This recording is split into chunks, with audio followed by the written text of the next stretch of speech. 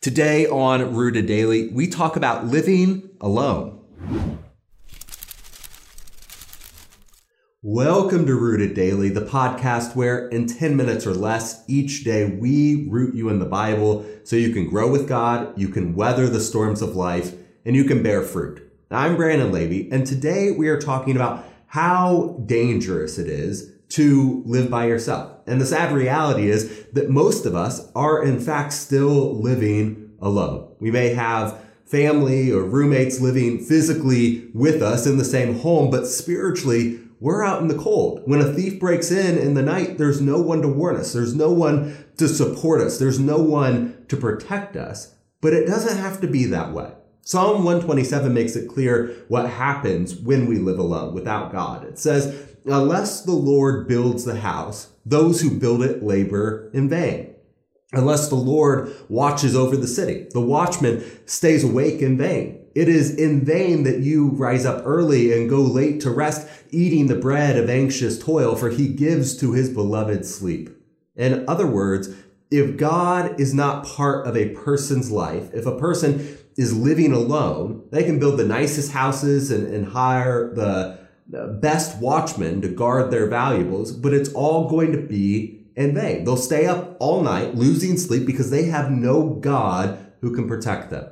Now, Jesus takes it one step further. He says, I am the vine, you are the branches. If a man remains in me and I in him, he will bear much fruit. Apart from me, you can do nothing, in John 15:5. Without God, you can't do anything. Without God, you are defenseless. As long as we live alone, everything is meaningless. That's what Solomon says in Ecclesiastes over and over. Really, that's what the whole book is about. But read with me in what he writes in chapter 4. He says, again, I looked and saw all the oppression that was taking place under the sun. I saw the tears of the oppressed, and they have no comforter. Power was on the side of their oppressors, and they have no comforter. And I declared that the dead who had already died are happier than the living who are still alive. But better than both is the one who has never been born, who has not seen the evil that is done under the sun. You know, that is a powerfully descriptive passage. This world is full of oppression, and it may seem like there is no one to help. Yes, we may be surrounded by people, but how many of them are going to stand in front of your oppressor to comfort you? How many will stand up for you to be justly treated? Solomon said it doesn't happen very often. People are focused on themselves. They have to look out for number one. And this world is an unjust and lonely place. That is, as long as we are without God. Solomon, he picks up in verse 9, writing, two are better than one, because they have a good return for their labor. If either of them falls down, one can help the other up. But pity anyone who falls and has no one to help them up. Also, if two lie down together, they'll keep each other warm. But how can one keep warm alone? Though one may be overpowered, two can defend themselves. A cord of three is not quickly broken. When we surround ourselves with people who can help and will help us in return, we are able to accomplish more. And when we include a third strand, which is in many weddings has been attributed to God himself, we will not be quickly broken. When we choose to let God and other Christians into our lives, there will always be a hand waiting to help us up and someone to help keep us warm. But if we don't have that help, Solomon says everything we attempt will just be like chasing after the wind. We can do nothing of consequence on our own. Of course, we can make plans to do this or that. That's what James says. But without God, it's just vanity. It's just arrogance. We can accumulate savings. We can buy homes. We can raise families, even while we're living alone spiritually. But to what end is it? In some ways, living apart from God is the same as living alone in the world. There's some benefits. You do what you want. You get to set the thermostat how you like it. But what's the point if you have no one to share your life with? And when danger strikes, you're on your own. Without Christ, we can do nothing that matters. And when danger does come, we'll still be alone. Now, the question becomes, what does it mean to live alone spiritually? Are we just talking about people who are adamantly opposed to God? Or can this affect us too? I imagine most of the people who are going to take 10 minutes out of their day to study along with this, they're not going to consider themselves to be a part of that camp. But can we still be living apart from God, even if we've gone through the lip service of inviting him in? Hebrews 11 seems to tell us that's a real possibility. The writer says, without faith, it is impossible to please him. For whoever would draw near to God must believe that he exists and that he rewards those who seek him. Hebrews 11, verse 6.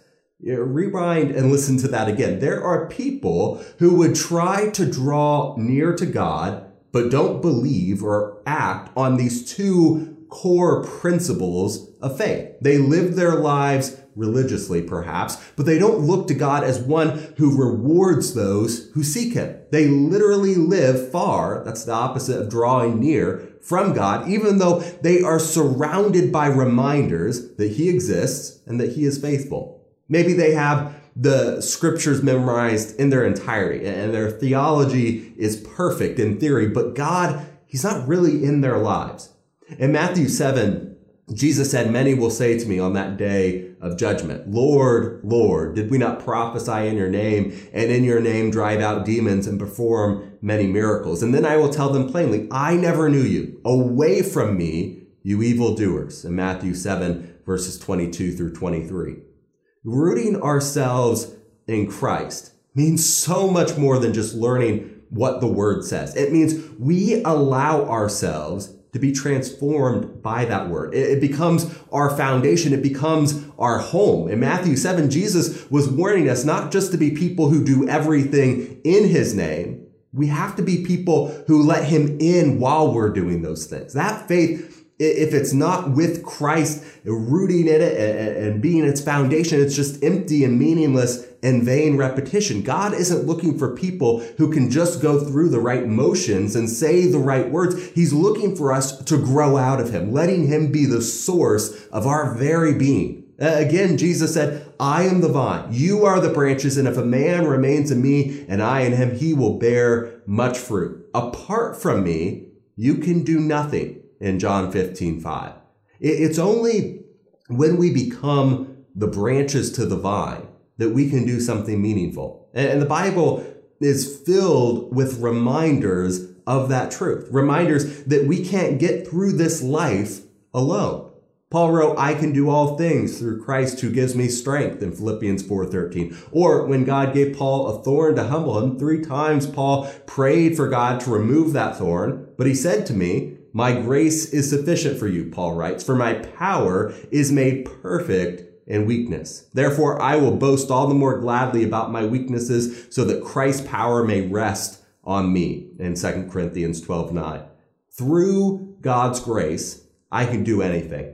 But if I try living alone, whether that's by vocally rejecting God or if it's just refusing to let him be my whole foundation, the source of my life, then no matter how hard I try, my work will still be meaningless and I'll still be left defenseless.